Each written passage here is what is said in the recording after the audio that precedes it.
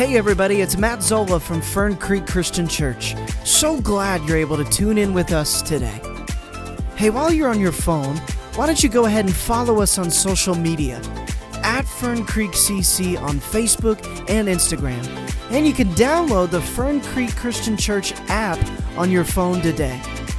We hope this message encourages you to become a better follower of Jesus, to be a disciple that makes more disciples. So without further ado, here's the message. So this is a fun way to celebrate Father's Day today. Now, this is a little bit changing direction here. If you noticed, we didn't hand out awards for things like, hey, the dad who spent the most time working, please continue standing, right? The dad who completely ignored his kids during Bible and prayer time because he was busy, right? The dad who didn't come to church on Sunday mornings because he was playing golf. We didn't celebrate that. The dad who never talked to his kids about faith and life and Jesus, but left it up to the wife. We didn't celebrate that today. But guess what? The good news is we are in church. And if we didn't celebrate that, it's okay because there's hope. If you messed up, there's hope. If you messed up with all your kids, there's still hope. If you don't have kids and you're a lady, whatever, there's no future for kids. Why would you want kids? If you're that person, there's still hope because of Jesus, right? And that's the best thing about coming to church on Sunday morning is no matter what, Jesus is our hope. If you played in a golf scramble with me yesterday or on any team yesterday and you topped the ball and you said something you shouldn't have said, there is hope for you and me too. And Walt Zola. All right. I don't know if he's here or not. But the good news is there's hope. So today we're going to be talking about that hope. So last week I stood up here on stage, if you were here, and I said 2/3 of Jesus' ministry happened in this area, talking about the area north of the Sea of Galilee. And today we're going to be talking about that region again because I went there and I have lots of things to say. So the Sea of Galilee, if you go north about 25 miles, you come to a place known as Caesarea Philippi. This is actually one of the locations of the largest springs that feeds the Jordan River. And it's actually a really pretty area. Sits right on the side of Mount Hermon, as my dad calls it, Mount Hermon. He could not be talked out of that. This area was actually very evil. It was known to be very evil. In the Old Testament, it was a place where lots of false god worship happened. And even later on, Caesarea Philippi was actually one of the central areas in the Roman Empire for false worship in that whole area. So here at Caesarea Philippi, you're going to find this cave, the opening for a cave, and it's known, and Skylar Whistler, and it's known as the Gates of Hades. This cave entrance was where offerings were given to the god Pan. Now, we won't go into a lot of detail because there are kids here today, but lots of different ways of worship to those false gods happened there. One of those ways was child sacrifice. But that was just one of the many things that happened. There were other pagan temples there as well. And here's a diagram kind of shows you how it's broken down. That's probably about 200 yards in width. And all that stuff has happened there. In the rock face, you're going to find different pagan temples. Temple of Augustus, the grotto of the god Pan, the court of Pan and the nymphs, the temple of Zeus, the court of Nemesis, the temple of the sacred goats. I didn't make this name up. The temple of Pan and the dancing goats. So no wonder this was considered to be one of the gates to the underworld. So Jesus in Matthew 16 shows up with his disciples, and you hear that they went to Caesarea Philippi. They didn't go down into Caesarea Philippi because it was a place that was forbidden for Jews to go to. It was a place controlled by the Gentiles. So Jesus would have brought his disciples near here. Probably, like Dan, when I was there, pointed out there's like a hillside like 300 yards away where you can still see this huge area. Jesus is probably chilling up there with his disciples, and he's using that kind of like a field trip, right? And he uses this to make a point that we're going to discover today. So Matthew 16, we'll start at verse 13. When Jesus came to the region of Caesarea Philippi, he asked his disciples, "Who do you say that the Son of Man is?" Well, they replied, "Some say John the Baptist, some say Elijah, others say Jeremiah or one of the prophets." Then he asked them, "But who do you say that I am?" Simon Peter answered, "You are the Messiah, the Son of the living God." Jesus replied, "You are blessed, Simon, son of John, because my Father in heaven has revealed this to you. You did not learn this from any human being. Now I say to you that you are Peter, which means rock, and upon this rock I will build my church. And all the powers of hell will not conquer it. And I will give you the keys of the kingdom of heaven. Whatever you forbid on earth will be forbidden in heaven, and whatever you permit on earth will be permitted in heaven." So Jesus starts off this section of Scripture by asking this loaded question: who do people say that I am? Now, he's referring to the Son of Man as a phrase used in the Old Testament. It's like for king or Messiah. He's referring to Daniel chapter 7, okay? So we're going to read Daniel chapter 7, and this kind of gives us an idea of what Jesus was talking about, what he was referring to. Daniel chapter 7, we're going to look at verse 13. "As my vision continued that night, I saw someone like a son of man coming with the clouds of heaven. He approached the Ancient One and was led into his presence. He was given authority, honor, and sovereignty over all nations of the world, so that the people of every race and nation and language would obey him. His rule is eternal, and it will never end. His kingdom will never be destroyed."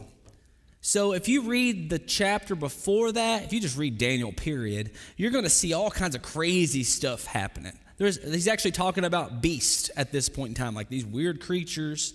And so if you read this, 13 and 14, you're like, okay, is Daniel talking, is the beast, is it modern day Russia and China? Is it Roman Empire? What is he talking about?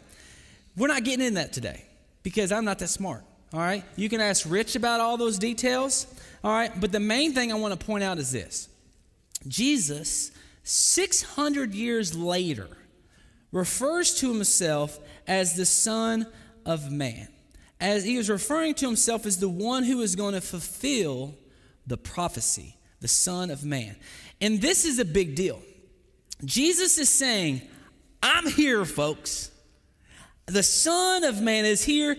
And to use this kind of language with these Jewish men would have gotten their attention in a big way because they grew up, they knew what the Son of Man was. So Jesus goes on in Matthew 16:15, and Jesus asks this question, but what about you? Who do you say that I am? And Peter, like Peter often does, speaks up first, and he proclaims for the first time, you are the Messiah, the Son of the living God. So then Jesus, we go back into the scripture, Jesus responds to Peter's proclamation in 17, and he says, you are blessed, Simon, son of John, because my Father in heaven has revealed this to you. You did not learn this from any human being. Now I say to you that you are Peter, which means rock. And upon this rock I will build my church, and the powers of hell will not conquer it. And I will give you the keys of the kingdom of heaven. Whatever you forbid on earth will be forbidden in heaven, and whatever you permit on earth will be permitted in heaven. There's, once again, another place where there's all this stuff happening. We're not going to break it all down, but I'm just going to kind of tell you, Jesus, when he says, Peter, upon this rock I will build my church, there's all kinds of conversations about what Jesus meant. Our church believes that the important part about that is the rock that he's building his church on is the substance of the statement that Peter made. Jesus is the Messiah or the King. Jesus, you are the Son of the living God. You are my King. And listen to this. You are the one that we've been waiting for. This is what the church was going to be built on. And then Matthew 16, 17, and 19 again, we go back into it. It says, the last part of that, it says, and upon this rock I will build my church, and the powers of hell will not conquer it.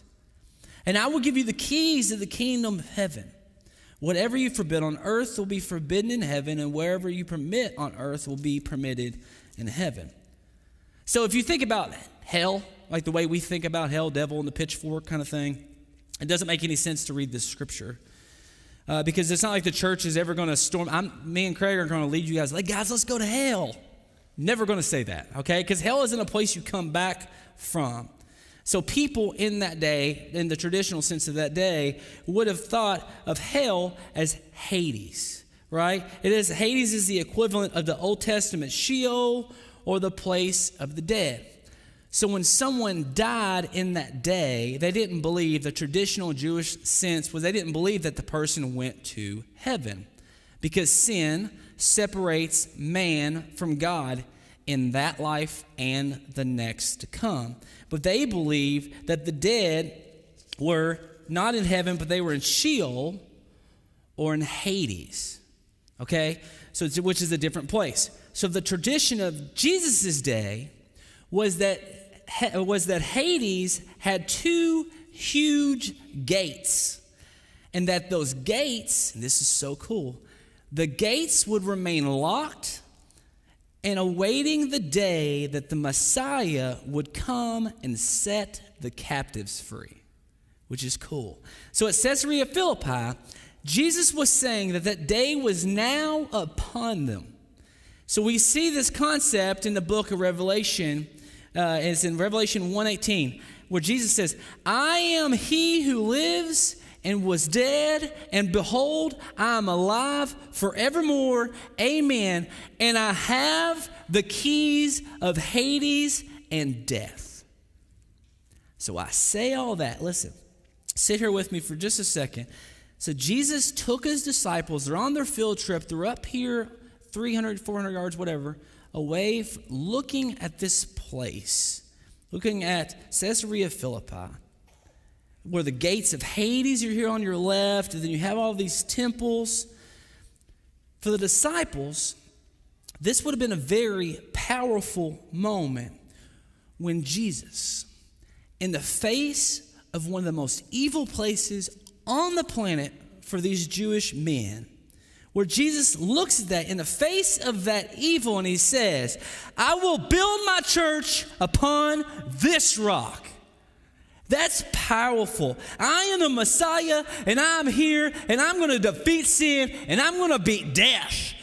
Jesus, I can't imagine, we read this, we're like, oh, that's cute, Jesus. Good job, buddy. No, Jesus is like, I will protect this house. You know, Jesus is getting it. I feel like Jesus is yelling. We read this, and we think Jesus is like, all right, Peter, good job, man. All right, guys, it's time for a snack pack. No. I don't think that's what Jesus was doing. I think we missed the moment altogether.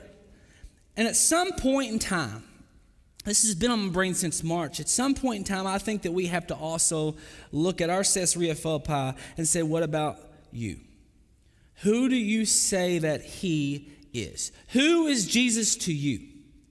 You hear it every single day. I don't know what the world's coming to. Did you see Fox News? What was so bad on there? Can you believe what happened? Why do people have to be so evil? I just wish Jesus would come back already and save me. You hear this all the time.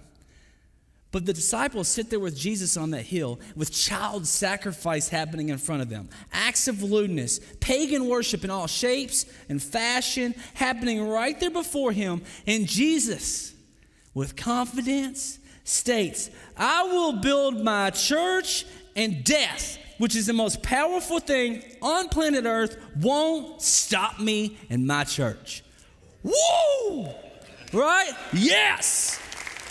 So, if you take that and you look at our sin, your sin, my sin, as our Caesarea Philippi, I think it looks different for everybody in this room. Maybe the evil that's before you is pornography. Maybe the evil that is before you is addiction of some sort. Maybe the evil that's before you doesn't even look like evil anymore. Maybe it's subtle. Timothy Keller once wrote, Satan doesn't control us with fang marks on flesh, but with lies in the heart. Maybe you've given up leading your family to Jesus because you're so concerned about money. Maybe your kids are so wrapped up in sports that it doesn't even look like an idol anymore. Listen, I love sports.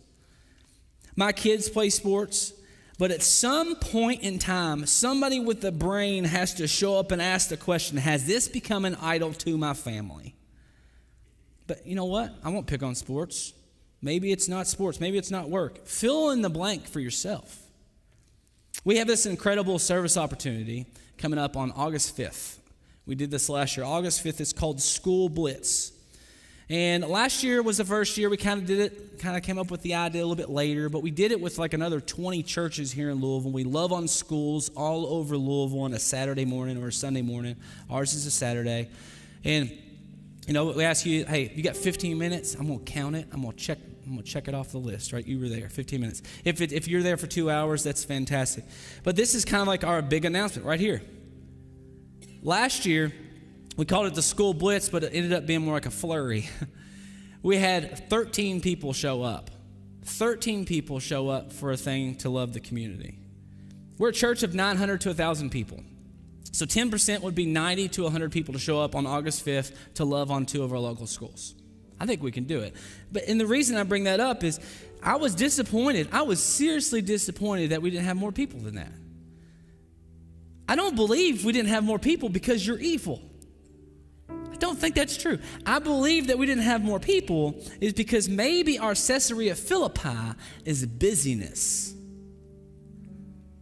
But I'm not here today to crush our souls. And I said this earlier, I'm going to let Craig do that.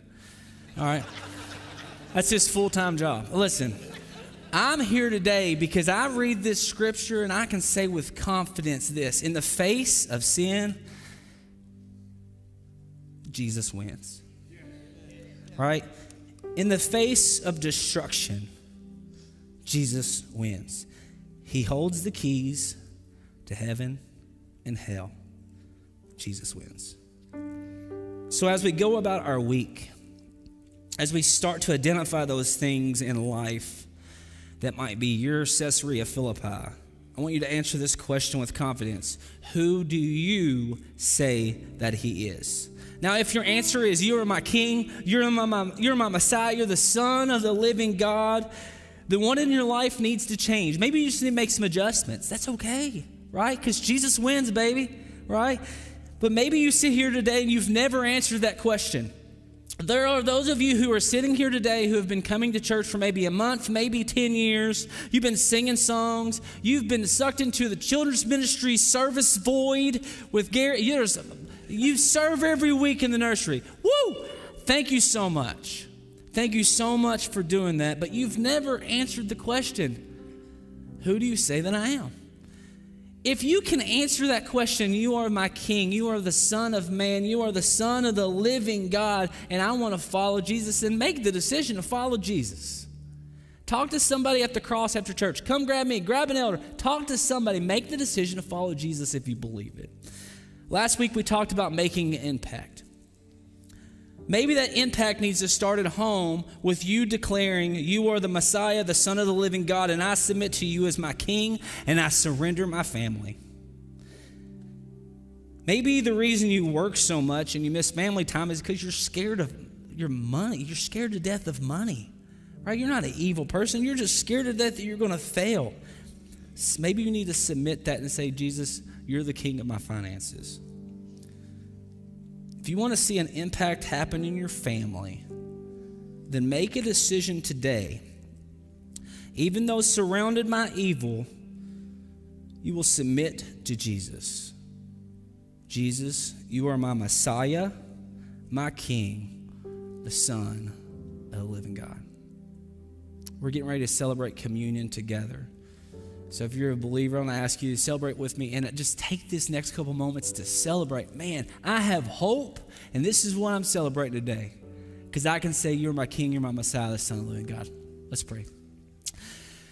God, thank you for loving us so much. Thank you for being our Savior. Thank you for being our King. We needed you, and we still need you.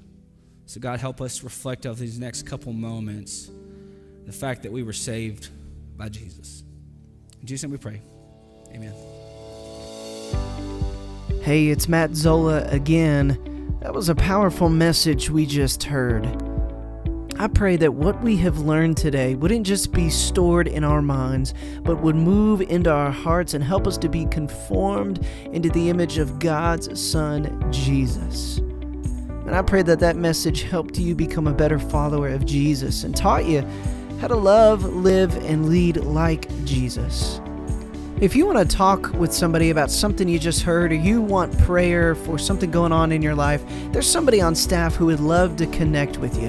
Why don't you email us at office@ferncreekcc.org, and we want to put a name to your face, we want to know your story, and we want to connect with you in person if we can. Again, that's office@ferncreekcc.org. You know, one of the things we value at Fern Creek Christian Church is being a part of community. If you've been listening to our sermons online, or you've been watching our services on YouTube or Facebook, why don't you come visit us in person one Sunday? We would love to get to know who you are, and we believe that we grow better as followers of Jesus in community and not in isolation. You know, God gives us community as a gift. We have services every Sunday morning, 8:45, 10, and 11:15, and we hope that you'll feel welcomed enough to be able to join us and worship with us in person. Thanks for tuning in today. Grace, peace, bless others this week.